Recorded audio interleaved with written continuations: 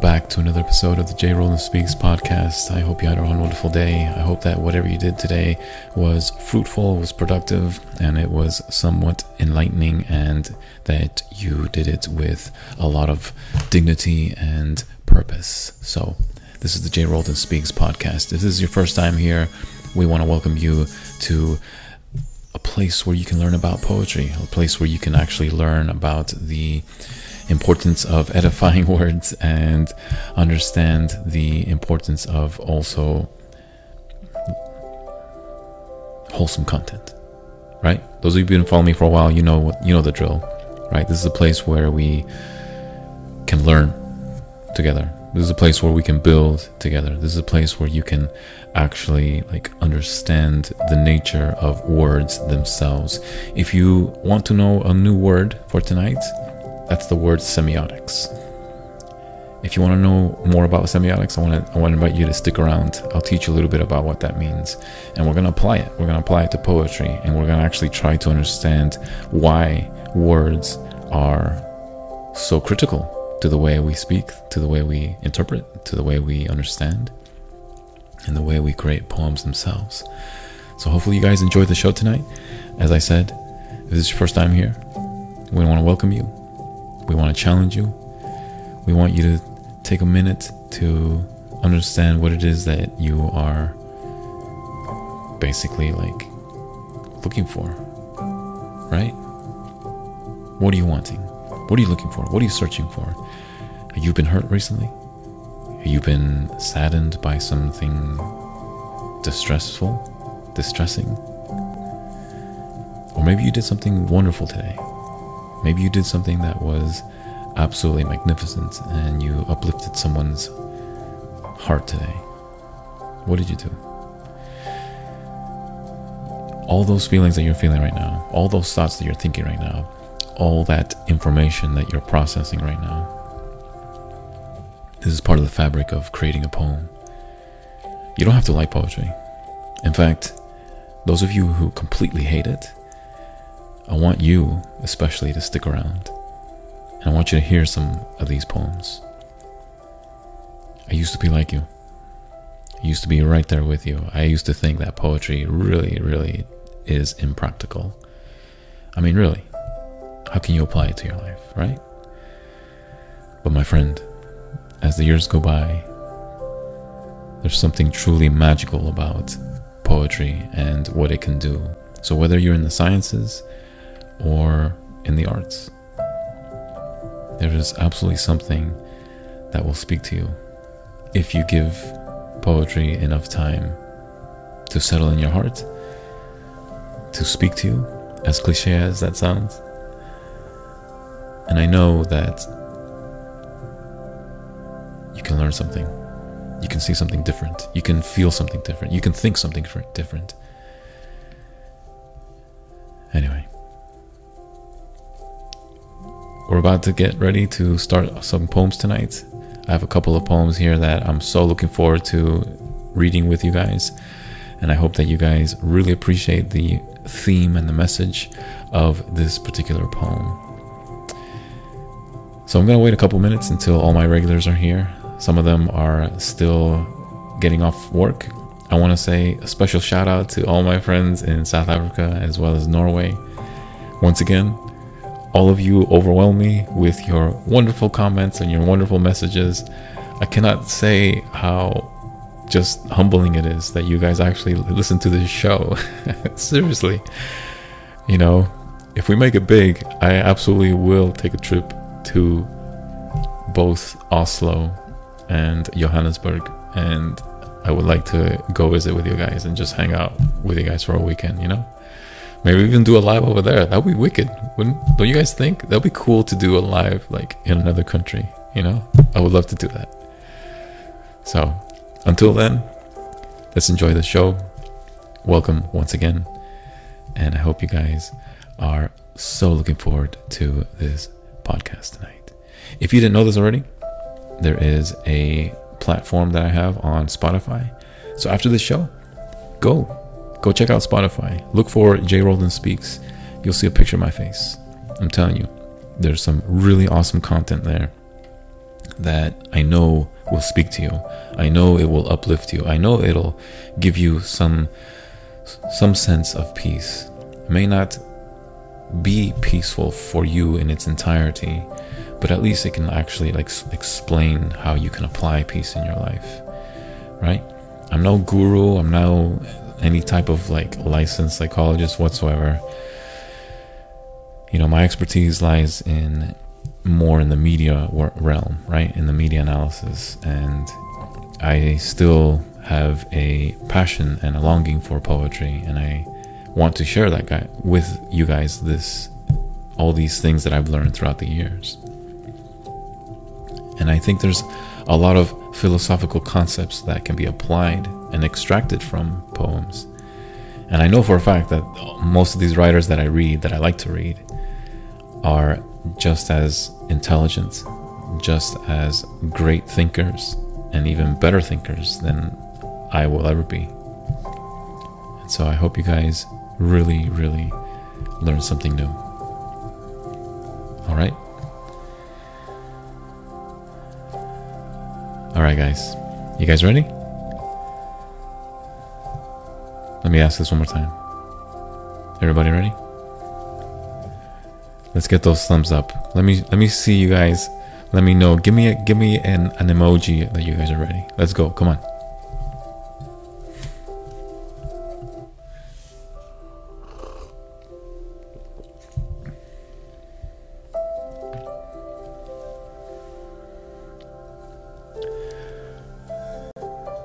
Sweet.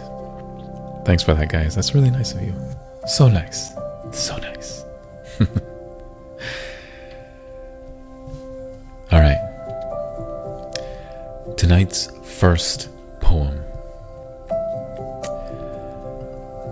It's gonna sound a little strange, but trust me, once you understand the message here, I think you guys will appreciate it. This is by Henry Van Dyke, and it is titled Righteous Wrath. You ready?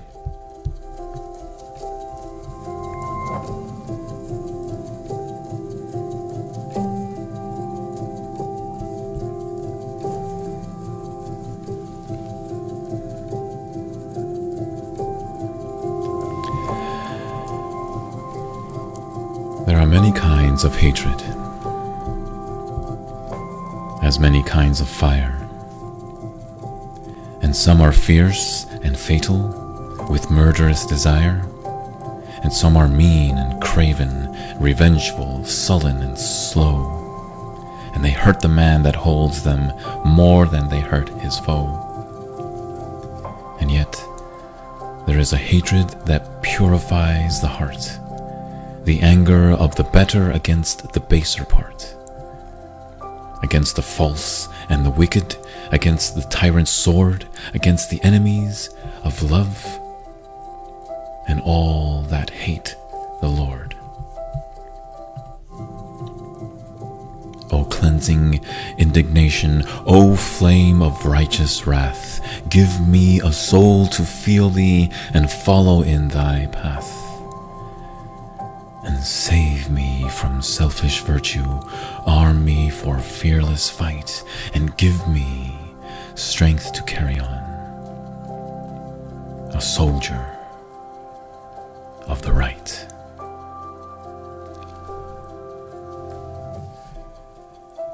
Righteous Wrath by Henry Van Dyke. You know, I gotta say this, guys.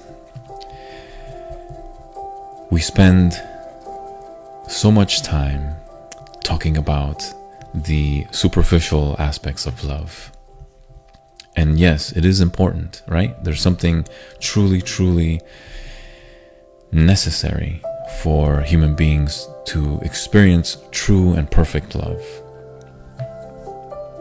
But there's also another side to it that is also just as critical, just as crucial, just as important, but we don't really like to talk about it a lot because we usually define the opposite of love as something that is like dangerous and negative and just like something that no way, I'm never ever going to even practice this, right? And that's the word wrath. And so, why are we so weary of this word? Those of you who are new to this live, you're going to love this part. I want to encourage you, anytime you come across a word that you don't understand, or at least not too familiar with, or even too fond of, actually, okay? If you're not a fan of a particular word, I encourage you to do this. I encourage you to study the history of that word, where it came from, what other languages did it originate from, where did it derive from, where has it evolved from. That's what we call etymology. Okay, etymology is the study of the history of the word. You want to really know what a word means today? Study its history, where it comes from, and you'll have the absolute best and closest understanding of what that word means. And you will have such a grand appreciation for that word. So, this word wrath. It sounds a little kind of like, wait a minute, wrath? Oh, I sort of tense up when I hear about this word, right? And you're not alone, by the way. But once again, let me do an etymology of that word. So, the word wrath derives from various languages, right? Particularly in Germanic roots. It also has Old Saxon roots, as well as Frisian, right? If you don't know where Friesland is, it's actually in the Netherlands, and it's actually on the northeastern side of Netherlands. And it's a very small region. It's actually not even Dutch. People who think that Holland only speaks one language, there's actually a very, very popular language called Frisian. And it's very different from Dutch. Just because you know Dutch, it doesn't mean you know much. Sorry, I had to put that in there. Just because you know Dutch doesn't mean that you know Friesland. Okay, Frisian, sorry. And the same goes the opposite too, the other way as well, right? Like if you know Frisian, you don't necessarily know Dutch either. Okay, where am I going with this? So, both in the Old Saxon verb for wrath is the word wraith, okay, which we actually have a similar word in English, wraith. And the root word of wrath and wraith, okay, is to twist. So when you are wraithing something, you are twisting it. Okay? Now, through the years, that word got borrowed into Frisian. And the Frisian word for evil is wrath. Okay? I can't pronounce it quite natural as a Friesland would, but it's wrath. Okay? Wrath. So it sounds a little bit like wraith. And once again, the Old Saxon and Old Germanic word for wraith means to twist. But then the Frisians borrowed it, and then they call evil wrath, right? Now, let's fast forward 50 to 100 years later. Now that word in Dutch got translated to reed, which means cruel. Okay, cruel. And now, when we go to the Latin root, which is where most of our language comes from, right? We have the word ver. W-E-R. And guess what that means? It means to turn and bend. All right. When we put all this together now, okay, now we're in the modern era, right? In the 19th, 20th century, and now obviously 21st. But now when we put all those together, okay, when we put all those together, you should understand wrath is the twisting and the bending and the turning of evil. You see, we have such a misconception of wrath because most of us equate it with somebody that's being angry, someone that's being a tyrant and just being angry. And yes, there is truth to that. It does partially mean angry, but what are you angry about? You're so angry that truth has been bent. You're so angry that goodness has been bent.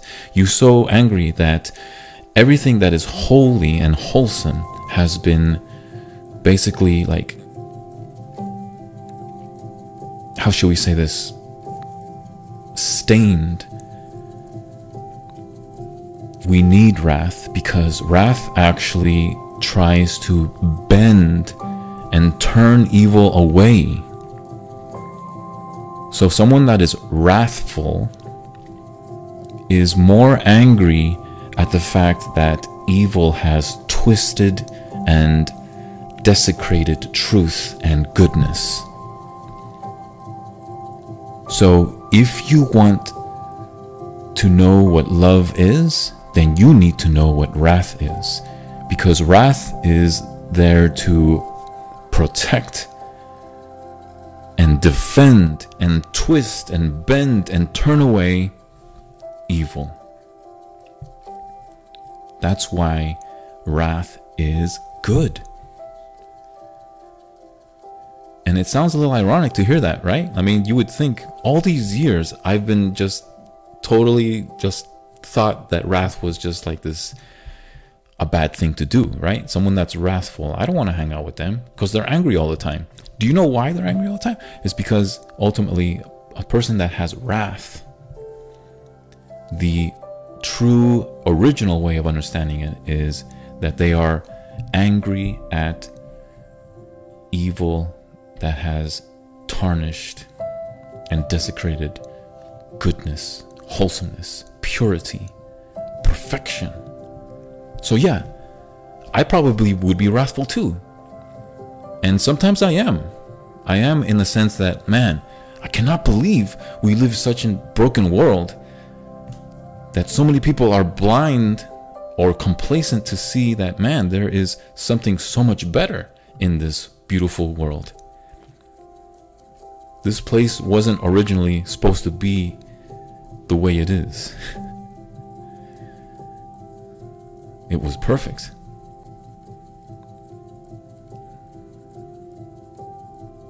But evil found a way to tarnish and taint a human heart. It found a way to introduce death. It found a way to break people's hearts. And ultimately, it found a way to segregate mankind from the intelligent designer.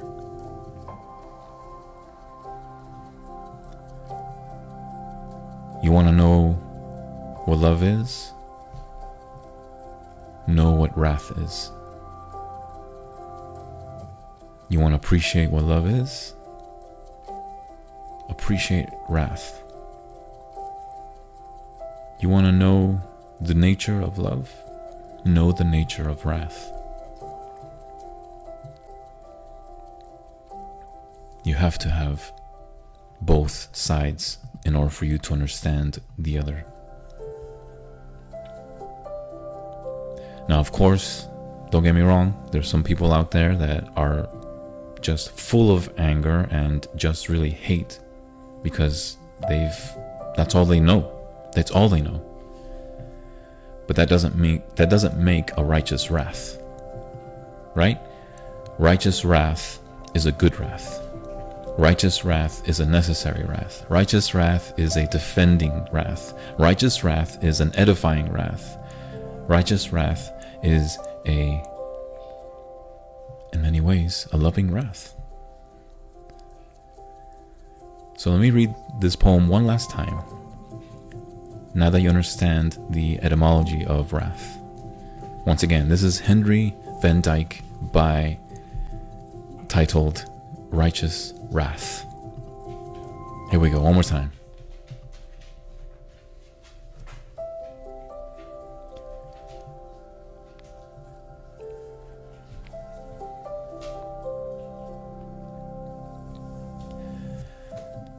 There are many kinds of wrath, and there are many kinds of hatred, as many kinds of fire, and some are fierce and fatal with murderous desire, and some are mean and craven and revengeful, sullen and slow, and they hurt the man that holds them more than they hurt his foe. And yet there is a hatred that purifies the heart, the anger of the better against the baser parts, and against the false and wicked, against the tyrant's sword, against the enemies of love, and all that hate the Lord. O cleansing indignation, O flame of righteous wrath, give me a soul to feel thee and follow in thy path.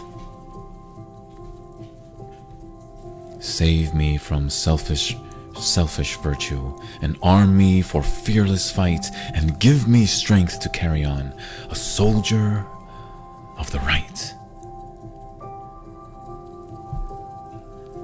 Come on, y'all. Give it up for righteous wrath, y'all. It's a necessary and good thing, because ultimately it tries to defend sanctity, holiness, perfection, wholesomeness, perfect love. That's how you defend the purity of love, with a righteous wrath. Don't forget that. Give me a couple minutes here. I'm just going to take my dog out to the backyard. She's waiting for me. I'll be right back.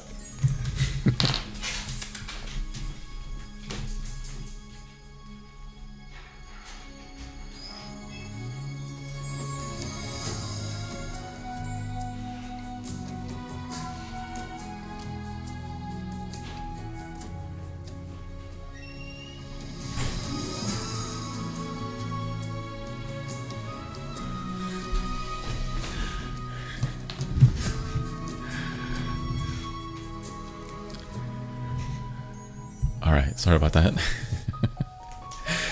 She was so patient. She was just like looking at me. It's like, I need to go outside. Yeah. Anyway, she's all good now. Alright, y'all. So, shall we do another? Yes, I will answer that for you. We shall do another. You guys ready? Alright. I came across this next poem. I've never read it before, and I'll be honest, I have a little trouble truly appreciating this poem. But there's something about it that I really enjoy, but also something that gives me a little bit of an eerie feeling as well. And so I'm going to share it with you guys, and I just want you to know I haven't really spent enough time truly understanding this poem, because I just came across it today, actually this morning. And it's by Burt Myers, and it's called Homecoming. And once again, I really don't understand fully what's going on or how it can be understood. But there's a couple of lines here that really stood out to me the most. And so maybe if I expand on those, maybe we can learn and understand it together. So, you guys ready? By the way,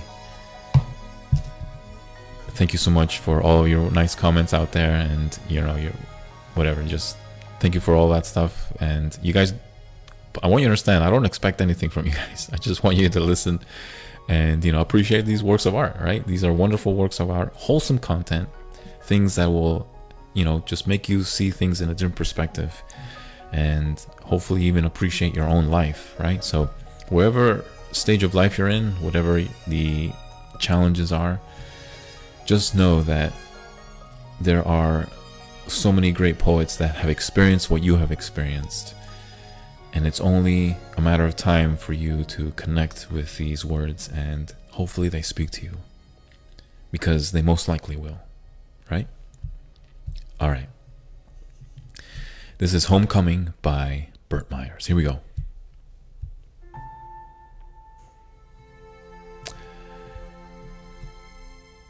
My father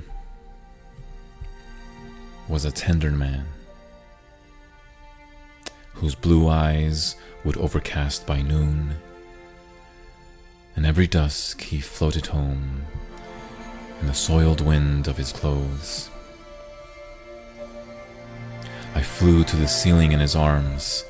The silverware sang as he came to the table, and bright room rolled like a train that climbs its ladder through the dark. His hands are cobwebs full of flies, and trembling in his lap, they've locked him up with strangers because he drools too much, and I imagine freeing him. And we go to a town that isn't there, where everyone he cries for, now wrapped in the bed's thick bandage, would come to shake his hand, and he laughs. And he lifts a child and grows, and he drinks and drinks the meadow lark, and he smooths a stone's gray hair. But he stinks. He's a huge bib. A loose scab, a rotten cornflake, clings to his lips. And there are mouths so cold, the salmon-colored tongue leaps without a sound, lonely ditches where a broken dove mourns in the rubble of a face, and men, at the mercy of their parts, grime in the skull and despair, corroding the rainbows in their wires. And my home was a watercolor I left in the rain. And tonight the crickets ring, and nobody answers. And the shadows of men are looking for blood, and someone has stepped on the classical face of the moon. And dawn comes, a gradual mountain range of ashes. The mockingbirds, those joyful books that opened in the sky, then close their pages on a branch, awake and go mad, chewing the bones of their old songs, and the flies, such tiny fenders, batter themselves in the air.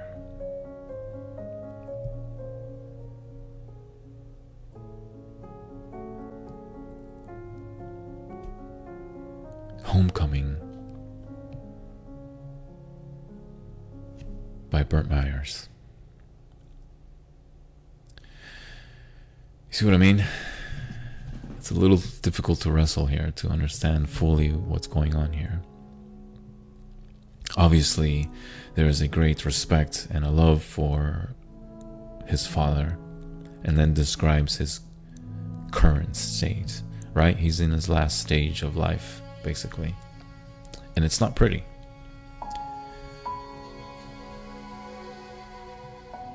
But Burt Myers, there's something in this poem that I think he's trying to basically like extract this idea that even though this gentleman who is his father is decaying, right? His body is decaying. Deep down, his heart is still just as sweet, just as tender, just as loving and honorable.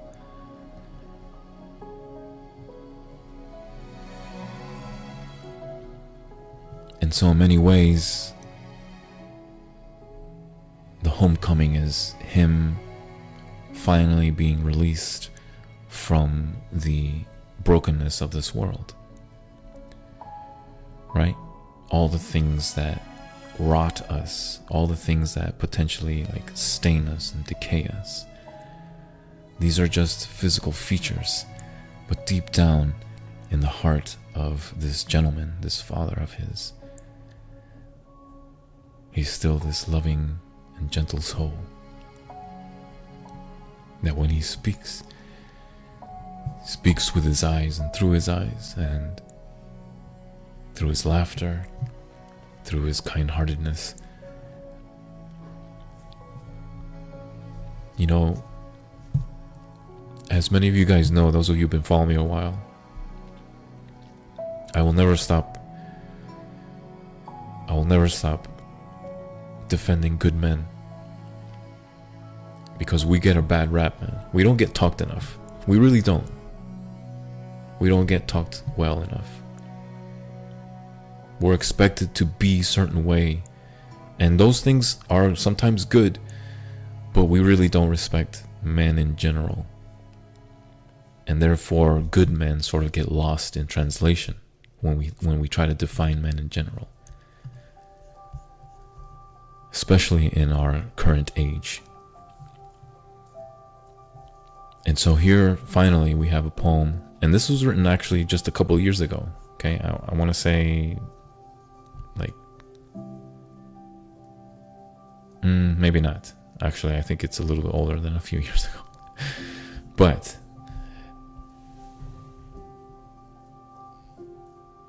there's a super importance of a good father. I know I've talked about this before, but it's been a while since I mentioned this. So those of you who are new to this live, listen to this real quick, okay? This is super important. There is actually data, okay? If you want to verify this, there's a scholar, several scholars actually, but one of the ones that are huge proponents of fatherhood is a guy named Vincent Waldrop. Once again, Vincent Waldrop. He is a professor at the University of Michigan, a very, very intellectual man, very smart man, and this guy knows what he's talking about.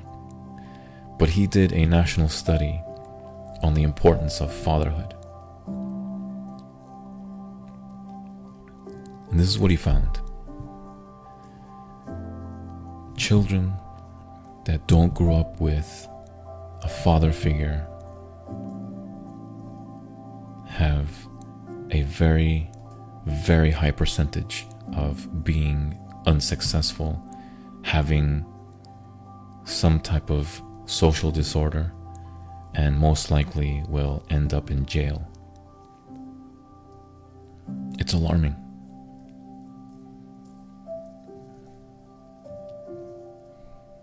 While he does discuss the various reasons as to why fatherhood is slowly decaying in the United States, and I don't really want to debate that in this live right now because you really need to research that study for yourself, by the way, okay? Vincent Waldrop, Fatherhood Communication. Go to your local library. If you live close to a university campus, go to their library and look that up, okay? It will not be a waste of your time. But one of the variables, okay, is that there's been way too much emphasis on belittling men. And basically, like, for the opposite gender, there is an uprising, right? For all kinds of reasons that I don't want to mention in this live. But fatherhood is critical. It is crucial.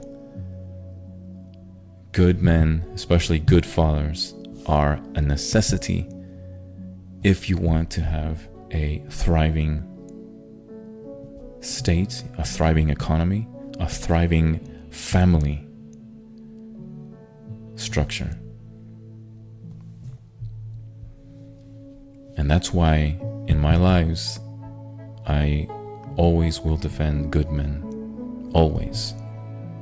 Because we don't get defended well enough. This is not to say that I don't appreciate and respect a woman. Of course we do. Good men always do.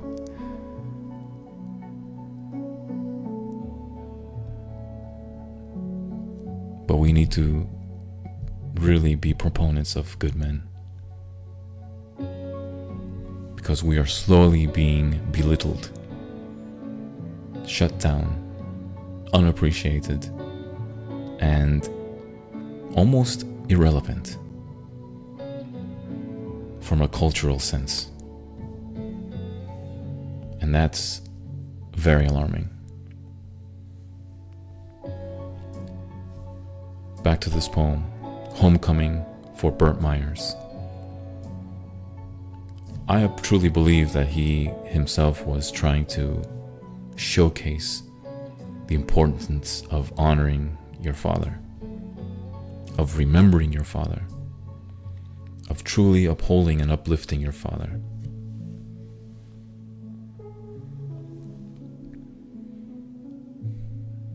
You see, he was able to see past his physical disabilities as he was getting older, right? His body is decaying, but it doesn't matter because he could still see his eyes and how they spoke.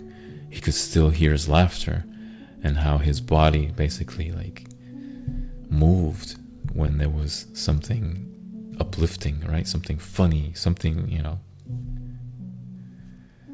that was genuine.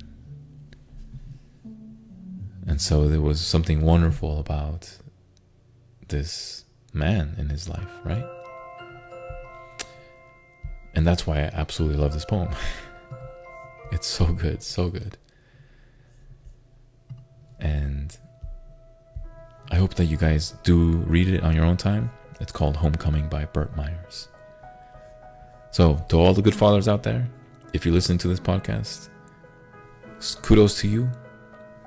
A thousand huge chest pump and high fives to y'all. And I can't tell you how much you are necessary for this world, for this country, for the family structure. You absolutely are necessary, bro. You are needed. We need more of you. We absolutely need more of you. Don't stop being an honorable man. Don't stop being a leader for your children. Don't stop being a protector. Don't stop being a provider. Don't stop being a pillar to your friends, to your neighbors, to your workmates, and of course to your family, and to your companion, which I lovingly say, your woman. Don't stop being a great protector of your woman. You guys are needed. Don't forget that, alright? Alright, guys. Let's go to another one. Alright. I'm so looking forward to this next poem, guys. I think you'll like this. This is by Sarah Tisdale. It's very, very short, and I have so much to say about this poem. I can't wait. I cannot wait to read this next poem by Sarah Tisdale. All right, give me 1 second while I find this real quick, and we will get started momentarily. Hold, please. Alright, let's see.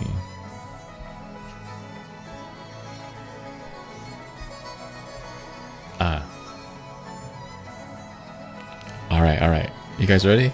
I'm so looking forward to this. Give me 1 second. Wait.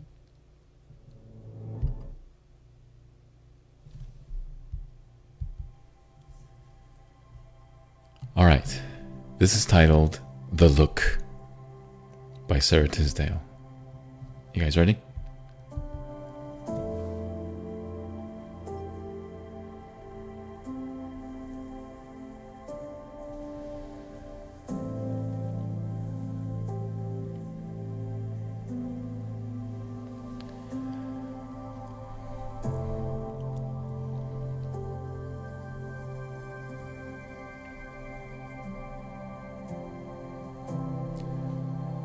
Strephon kissed me in the spring, and Robin in the fall,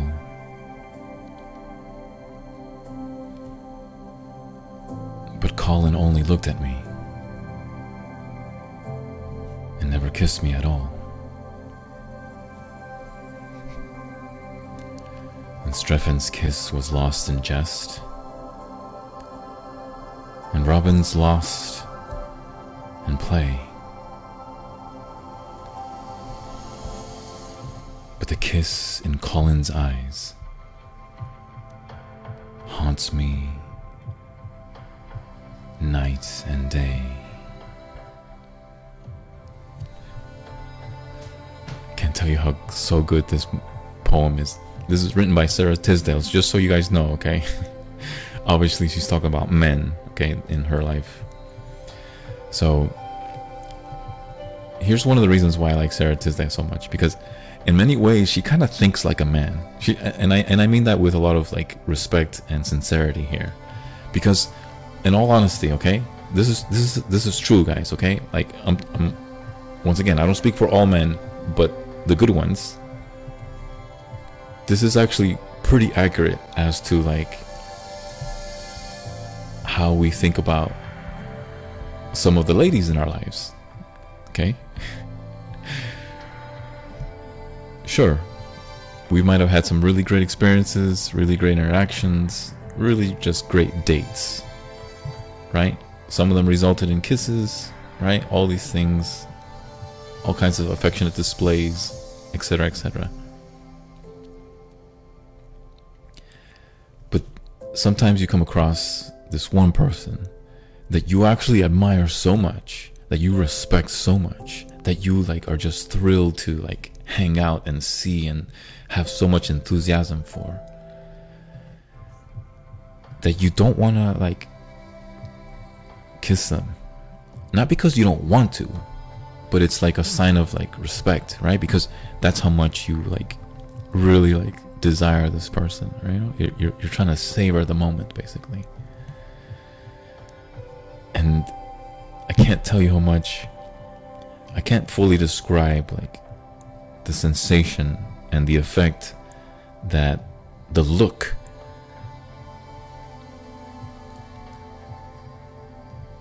that woman gives us sometimes.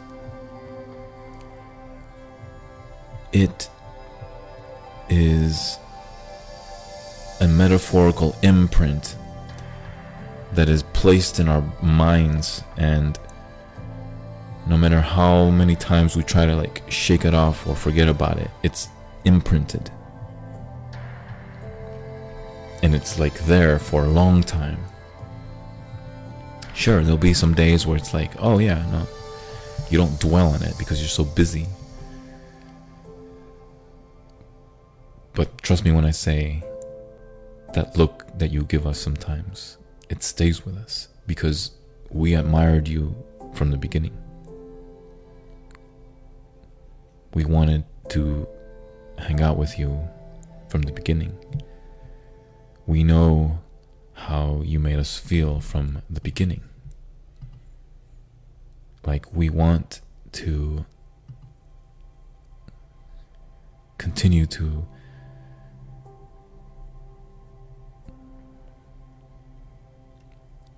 just sit with you, talk,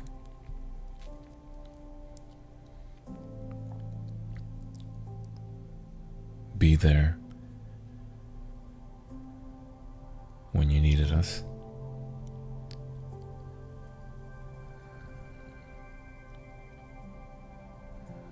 And just listen.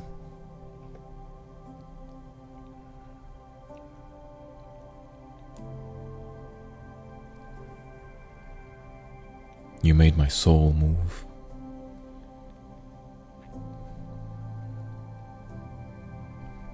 I never knew what seconds meant till after I have met you.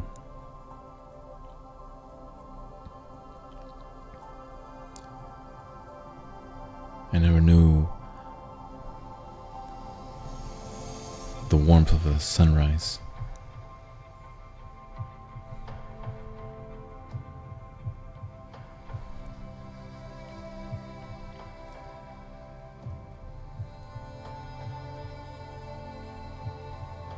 The day after I started creating these ties with you,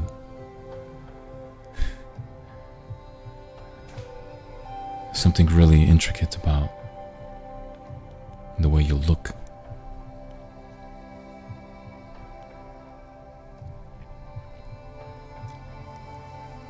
I don't want to convoluted with my words. I just want to look at you.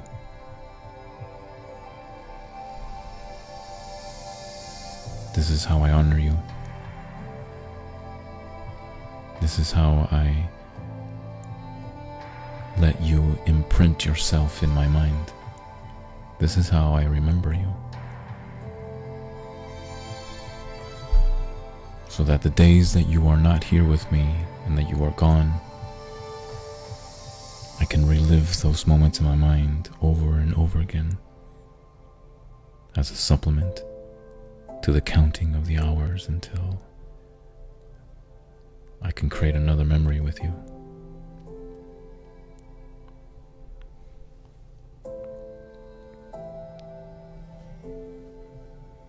So, don't underestimate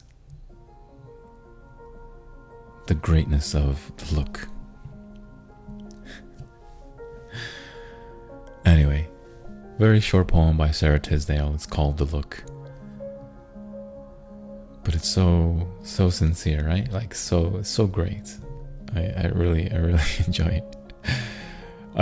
I'll be honest. Sometimes I find it awkward reading it from a guy, with a guy like me being a guy, right? Because obviously she's mentioning all types of dudes here, right? So it does sound a little strange, say like, oh yeah, Streffen kissed me, right? So it's like, wait a minute, let me make a disclaimer here. But at the same time, obviously this is Sarah Tisdale, and so I think there's something. The names really don't matter. They really don't. Not in this poem. But the way she explains like this one particular person is so much different from the other ones, right? The eyes haunt her night and day, right? She wants to relive those moments over and over.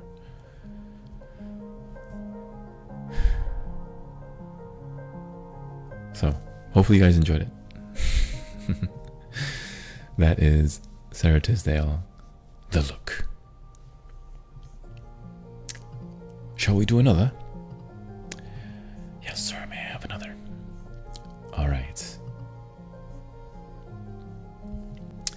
This next one is by Rabindranath Tagore. You guys know who he is. We've read his stuff so many times, but we haven't read this one, actually. This next one that I'm going to read, some of you guys might know it, many of you don't. This one doesn't really have a title, but it does come from a collection of poems that he wrote back in the early 1900s, so 1920s, 1910, somewhere in between there. And he did win, by the way, a Nobel Prize. So yes, he's that good, okay? Back in 1913, 14, 15, somewhere there. 13, 14, 15, one of those. But obviously he's an accomplished writer, right? Like this is the most prestigious award you could ever win as a literary writer. So a gifted man in every sense of the word. All right, so this is the only title I can give you guys is verse 2. That's all I can give you. It doesn't have a title. It's just verse 2. Here we go.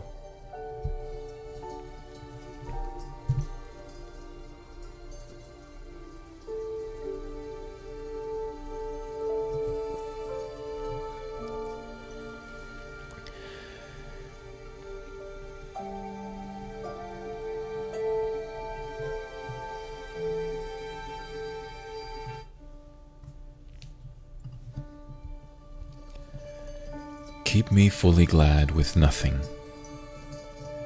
and only take my hand in your hand. In the gloom of the deepening night, take up my heart and play with it as you list. And bind me close to you with nothing, and I will spread myself out at your feet and lie still. And under this clouded sky, I will meet silence with silence. become one with the night, clasping the earth in my breast, and make my life glad with nothing.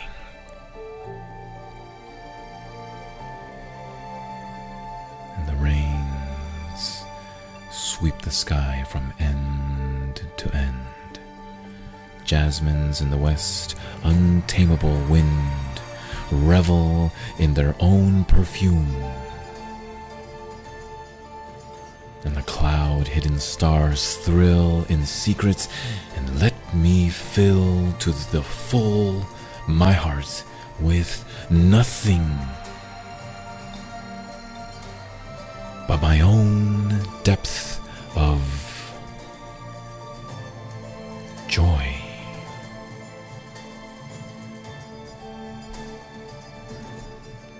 My own depth of joy.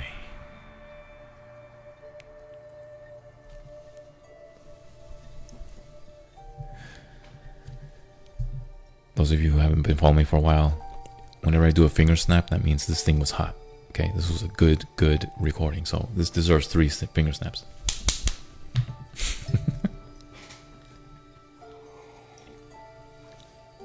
That was verse 2 by Rabindranath Tagore. So good. Isn't that awesome? Come on, y'all. Let's get those likes up. Let's go.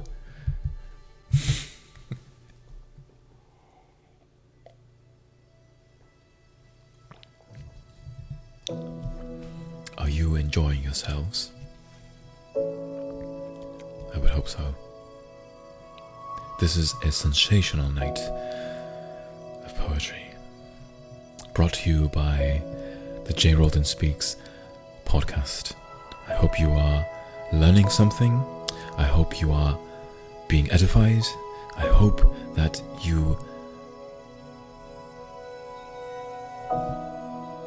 let your heart be open to these wonderful words. Are you ready for another? I thought so.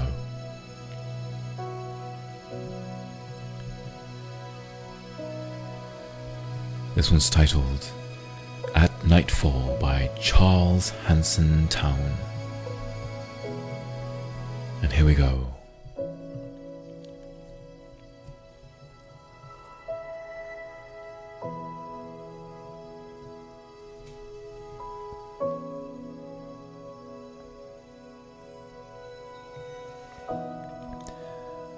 I need so much the quiet of your love.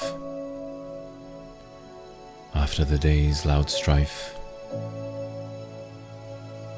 I need your calm and all other things above. After the stress of life, I crave the haven that in your dear heart lies. And after all toil is done, I need the starshine of your heavenly eyes. After the day's great sun,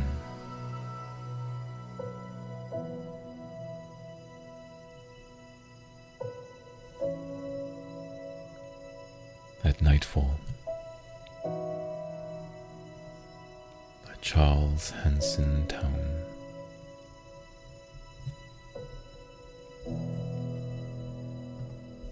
What a beautiful piece.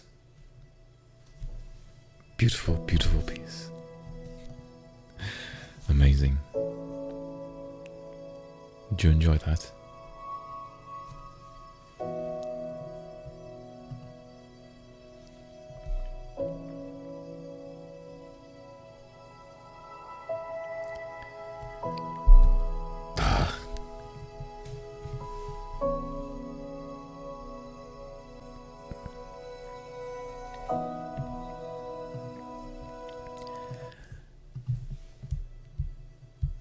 I got a riff on this one.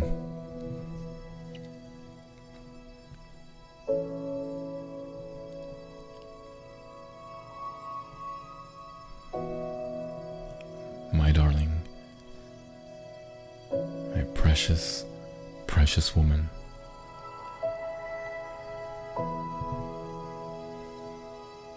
Every night,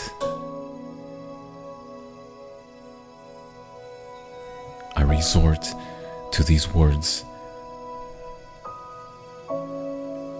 and I float them out into some ethereal space, hoping that some form it will reach you and they will nestle in your heart.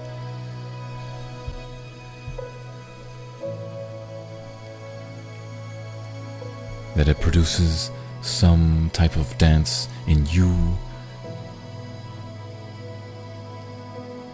and evoke a thought of me. And this is how I feel close, and I'm never lonely.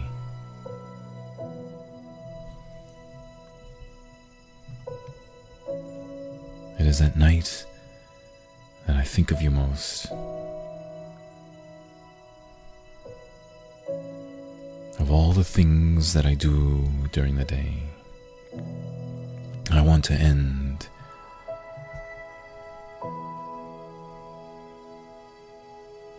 all of them with a thought of you.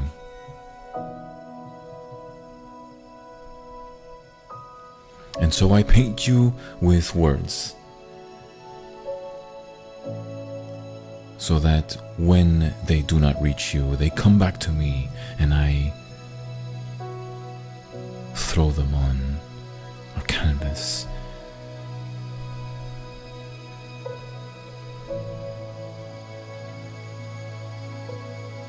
So at least you are here with me.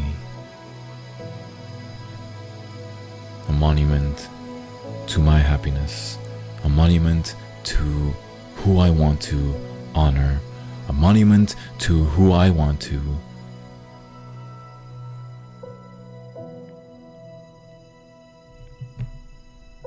defend truth and love and every aspect of wholesome goodness that I wish to restore and build with you.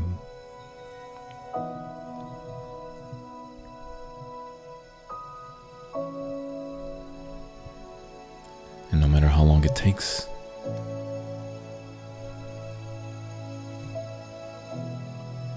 I will continue to write these words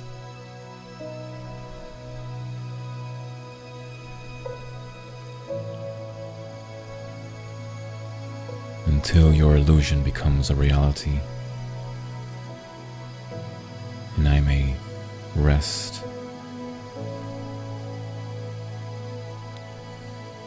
honorably and truly in peace, knowing that I loved you with the soulful gesture of words that I reserved just for you at nightfall.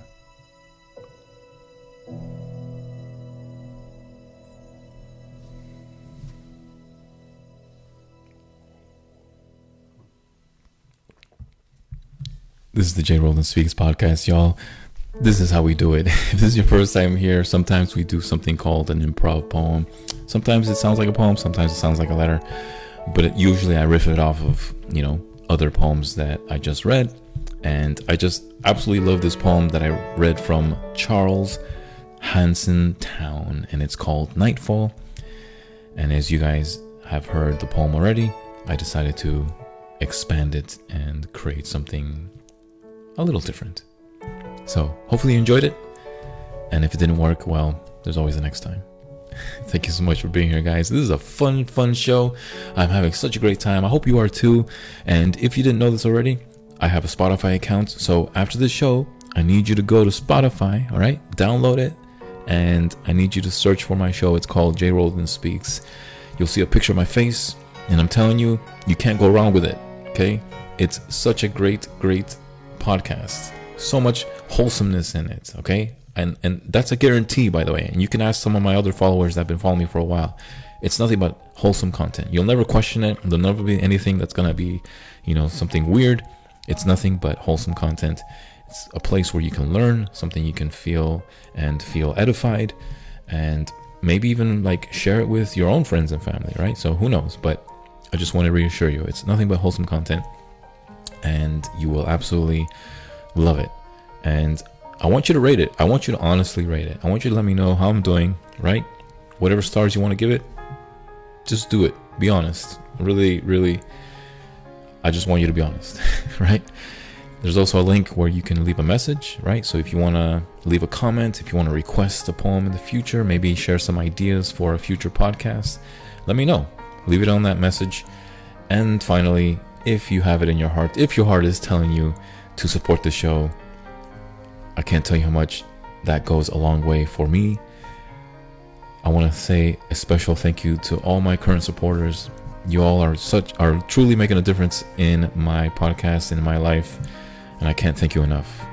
And I want to continue to produce wholesome content for y'all.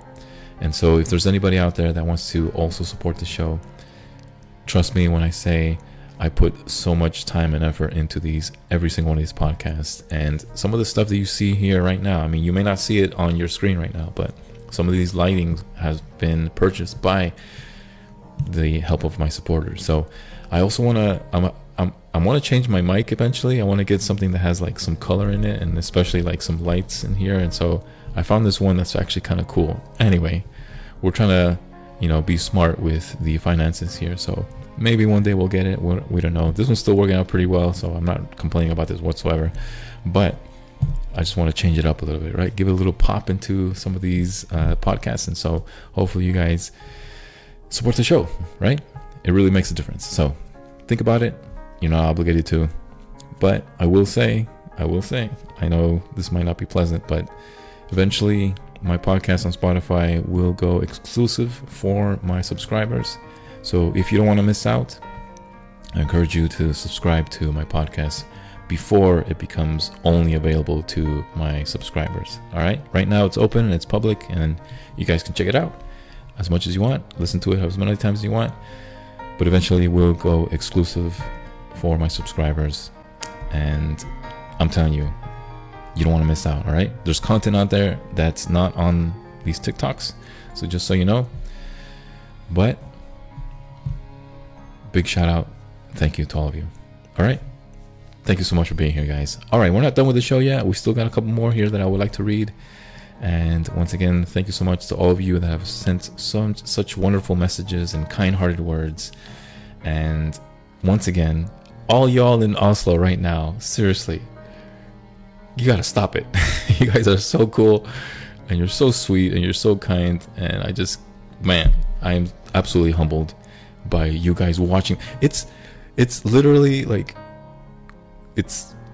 what is it, 5 o'clock in the morning over there right now?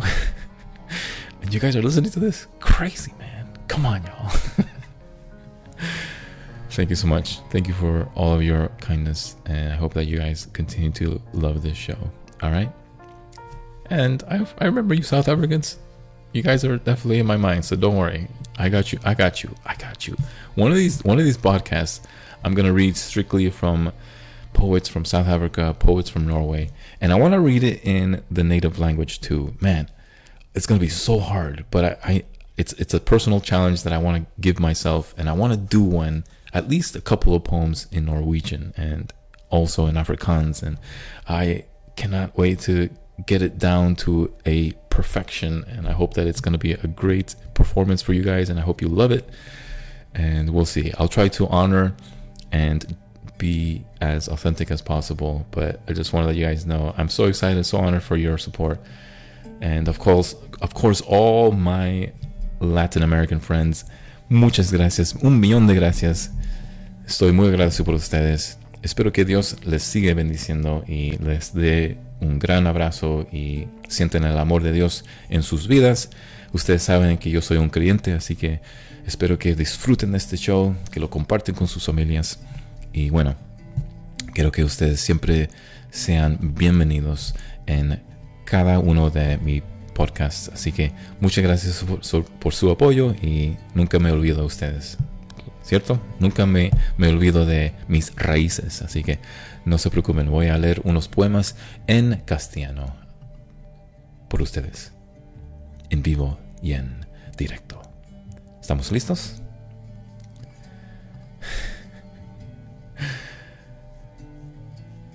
All right.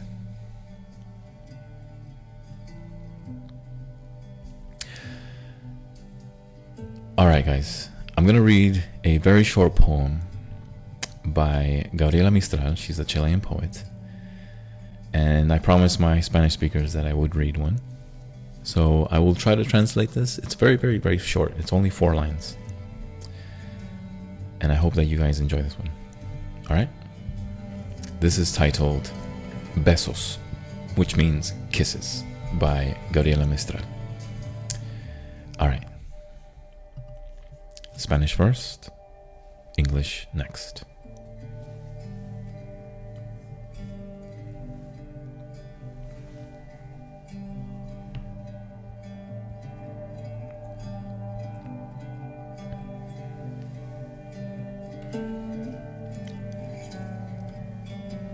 Hay besos que pronuncian por sí solos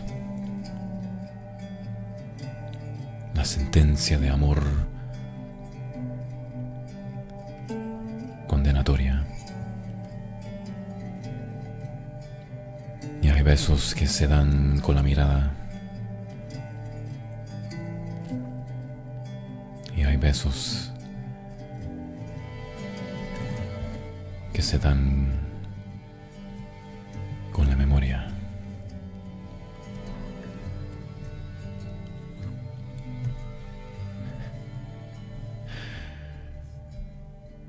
English next. Here we go.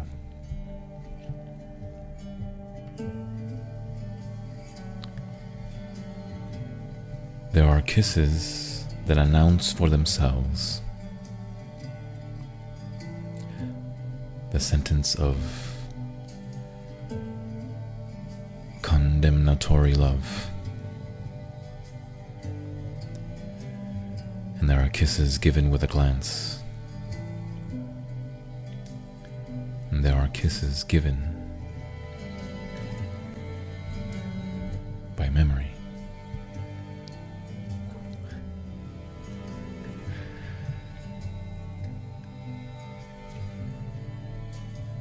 Tell me you haven't experienced that before. Right? There must have been some dude, right? If you're a lady, must have been some dude that just gave you this amazing kiss with their eyes. And if there's any dude in this life, there must have been some woman that just gave you this kiss with their eyes, right? They didn't even touch you, right? But you knew that they gave you this kiss with their eyes, man. And you just like, man, please, can I have some more? That was amazing. So much better. So much better than that physical kiss. It's that look that Sarah Tisdale talked about. And Gabriela Mistral knows exactly what she's talking about.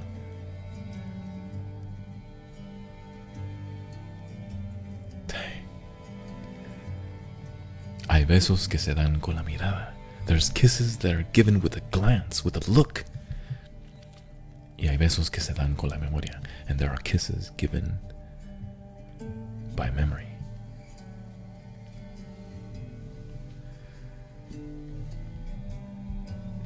That little rift poem that I talked about, that I shared with you guys earlier in this live, that's what I was doing. I was kissing the woman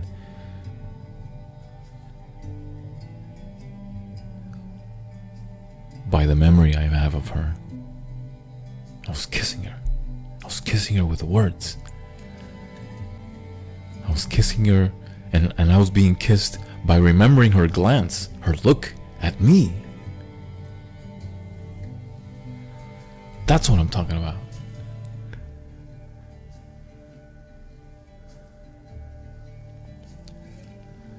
You know, there's actually scripture in the Bible that says the truth is like a kiss on the lips. Isn't that the truth? So many acts that demonstrate this form of like being genuine and honest with a genuine and honest kiss. We don't need to convolute it with words. All you need to do is have that kiss, and that's it. And then just have that moment of glancing at each other's eyes. Right? Pre or post kiss. Don't spoil it with saying something. Just enjoy that memory. You're getting imprinted, bro. It's fantastic, man.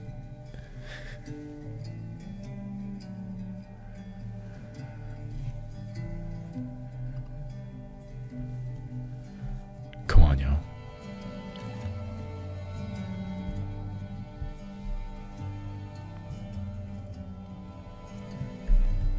Oh, this is so good. Thank you, Gabriela Mistral.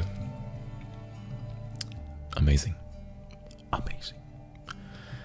It's amazing. Amazing.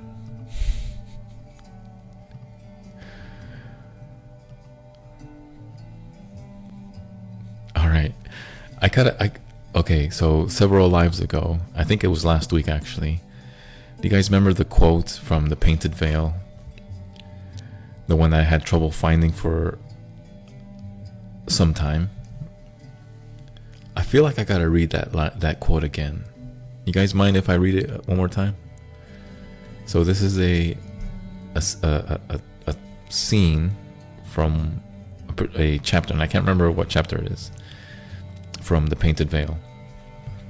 And basically it's a gentleman talking to a woman that is so stubborn, okay? She's so stubborn. And even in her stubbornness, this gentleman still adores her, still loves her, even in her stubbornness, right?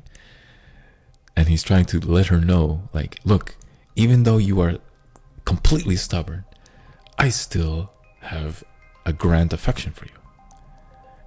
And I need you to understand why. And I absolutely love this scene, right, from The Painted Veil. So I think you guys are in for a real treat. If you haven't read The Painted Veil, okay, I know many of you are familiar with Pride and Prejudice, which is a great story. But if you enjoy Pride and Prejudice, then you will absolutely love The Painted Veil. Absolutely, there's no doubt in my mind. Once again, if you know and have read the Pride and Prejudice, then you will absolutely enjoy The Painted Veil. You need to read that, okay? You absolutely need to read that. So good. All right, I'm gonna try to cram this in less than 3 minutes. I don't know if it's gonna work, but we'll give it a shot. You guys ready? All right, I'm looking forward to this.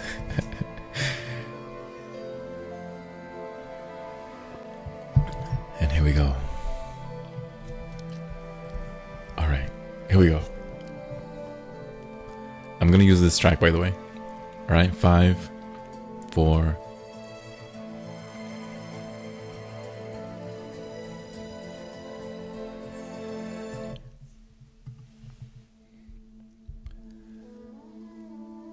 I had no illusions about you. I knew you were silly and frivolous and empty-headed, but I loved you. I knew that your aims and ideals were vulgar and commonplace, but I loved you. And I knew that you were second-rate, but I loved you. It's comic when I think how hard I tried to be amused by the things that amused you, and how anxious I was to hide from you that I wasn't ignorant and vulgar and scandal-mongering and stupid.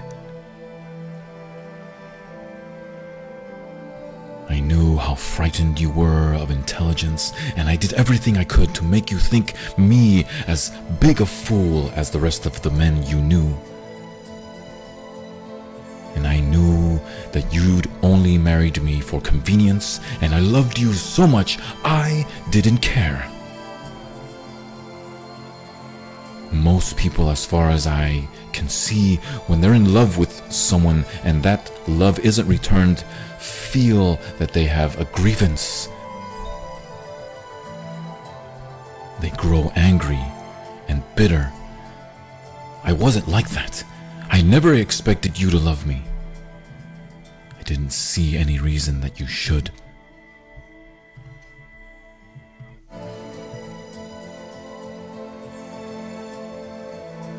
I never thought myself very lovable. I was thankful to be allowed to love you, and I was enraptured when now and then I thought you were pleased with me, or when I noticed in your eyes a gleam of good-humored affection. I tried not to bore you with my love, and I knew I couldn't afford to do that, and I was always on the lookout for the first sign that you were impatient with my affection. What most husbands expect as a right, I was prepared to receive as a favor.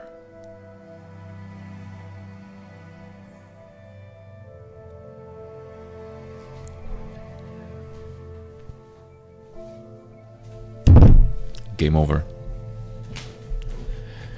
This is why you need to read The Painted Veil, y'all. Just for that. Just for this scene. It's so good. You need to understand the build-up too, by the way, okay? What led to this gentleman speak to his woman like this, okay? Trust me when I say the woman that he's speaking to was so stubborn. So stubborn. And she just was like all over the place. So yeah, I understand his, shall we say, heartache. But you know what? He still loved her. What an amazing gentleman. It's so good, man.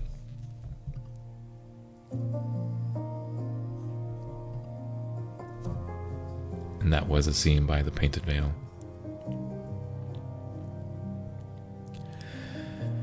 Thank you so much for listening in to this great live, guys. I hope you're enjoying the show. This is the J. Roland Speaks podcast. All right? I'm going to sound like a broken record at this point, but you really need to follow and subscribe to my podcast, guys, on Spotify.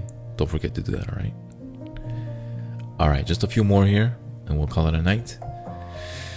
It's going to be good. Hope you guys are enjoying the show. And I'm going to read a sonnet by Shakespeare. Sonnet 20. You ready? This track is perfect for it. So let's do this together. All right? All right. In 3, 2.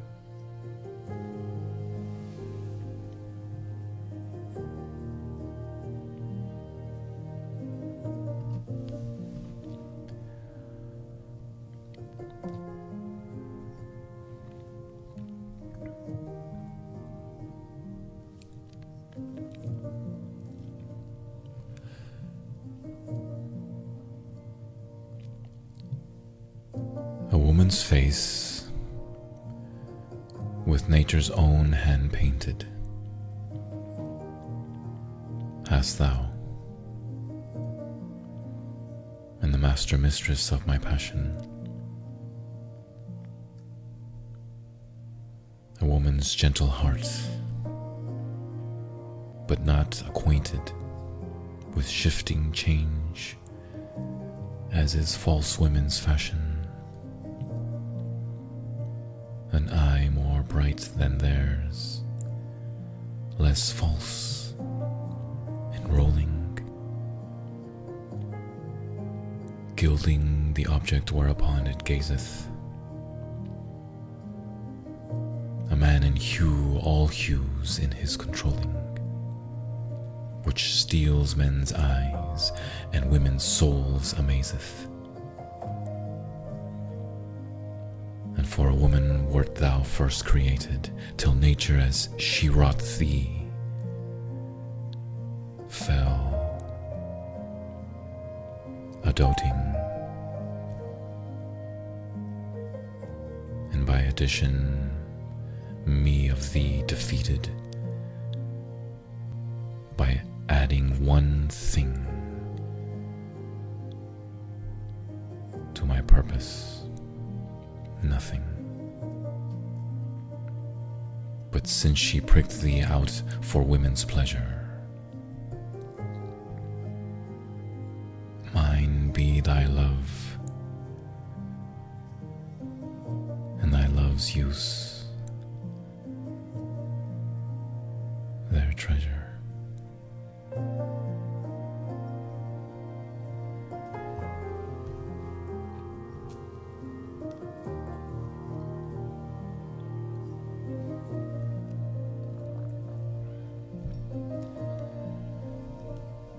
And this is why you need to spend some time with poetry.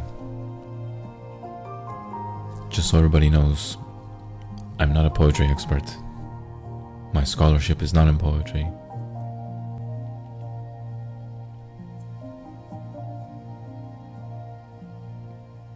But I appreciate it. I appreciate what it does, what it's trying to do, and how it speaks to every human being. Truly. Not every poem is necessary or appropriate for every age or even gender, but poems in general are meant to have a distinct form of telling us stories, of sharing us sentiments that are otherwise complex, and simplifying it in a way that imprints us.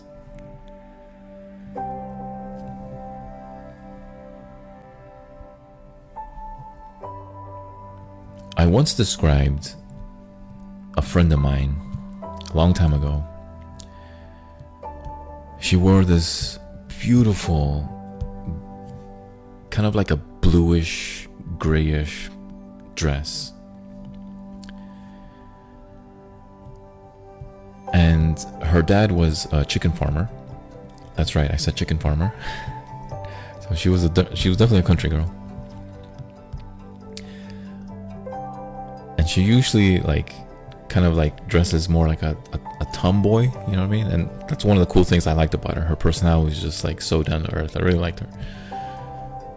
And then when I asked her to dance at this venue, I had no idea she was going to dress up that well. But I did dress up, by the way. I just want to clarify that.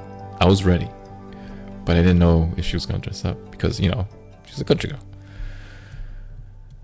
But dang, when I saw her walk, because I went to pick her up, and when I saw her walk, man, I know this sounds cliche, but man, it was slow motion that night. It really was. When I saw her walk with that dress.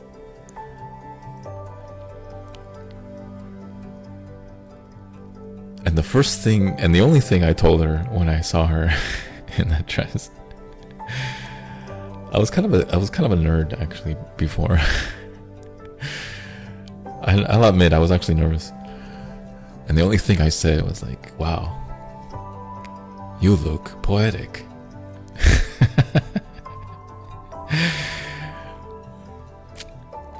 I think her eyes at the beginning were a little bit estranged because probably didn't expect me to say that, right? Probably should have said something, you look so beautiful, right? Probably that would have been better.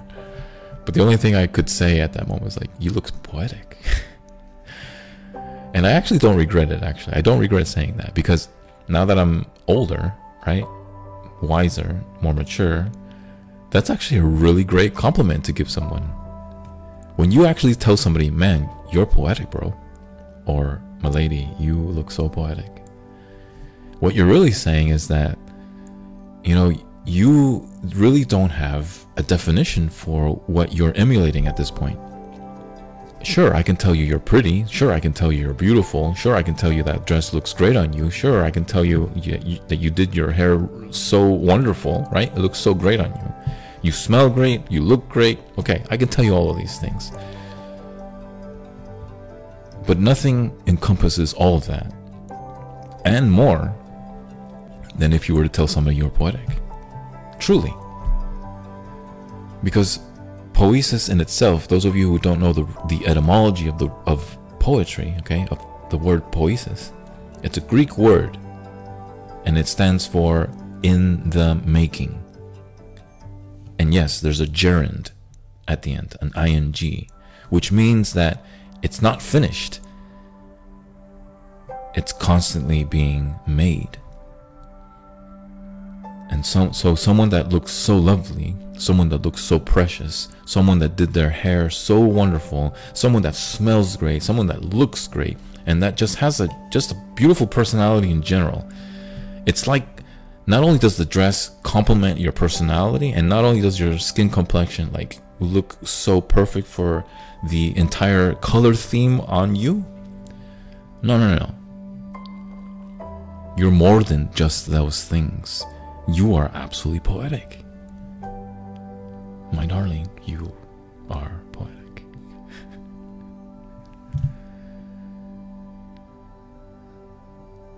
I love that phrase.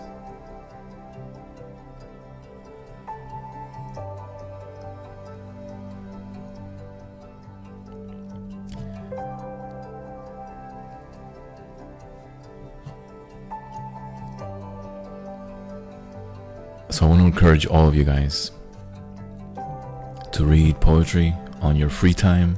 I want to encourage you guys to read some wholesome, written, beautiful stories by these great masters of poems. And I hope that you start growing spiritually, emotionally, intellectually, and that it motivates you to seek what I have been calling for these past months, something called perfect love, because there is such a thing as perfect love, by the way. But you need to find out what that means, where it comes from. And there's only one type of perfect love. I know many of you probably are going to argue against it. That's fine. But if you seek out perfect love, you will find absolute truth, a truth that is based on love and wrath. Don't forget about that word. That was our word for tonight. Wrath. Righteous wrath. And I hope and pray that when you are standing in front of that knowledge, of that wisdom, that you allow your heart to really take in what it means to be loved by this amazing, intelligent designer that has always tried to love you and continues to love you, but we're too stubborn to see it. So hopefully poems will break and shatter that boundary, that defense that you might have, that you've accumulated through the years, and make it ready for this amazing perfect love.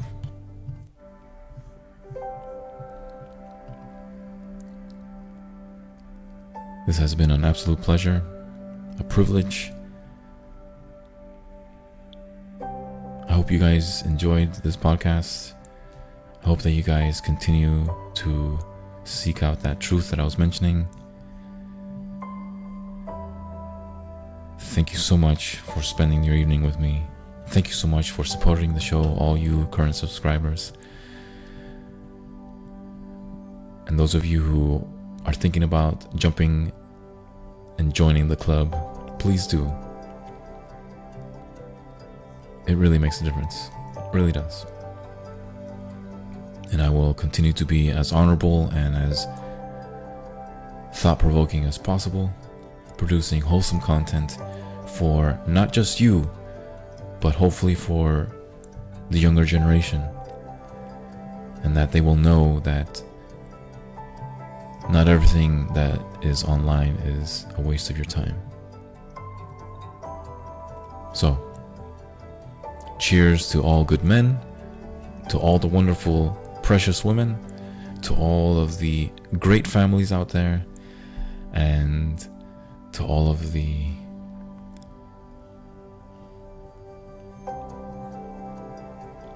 seekers of genuine, perfect love, the lonely, the heartbroken, and the joy, hopeful people, peaceful people. We need you. We need you. And if I don't see you, just know that I'm in a perfect place. And this has been an absolute pleasure and privilege. Para mi hijo Matías, te quiero mucho, hijo. Nunca me olvido de ti. Siempre estás en mi corazón. Siempre.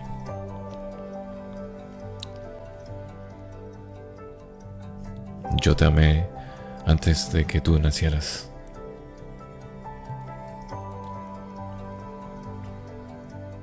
Y jamás voy a dejar que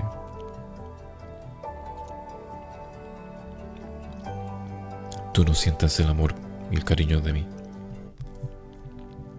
Así que te quiero mucho, hijo. Good night, everybody.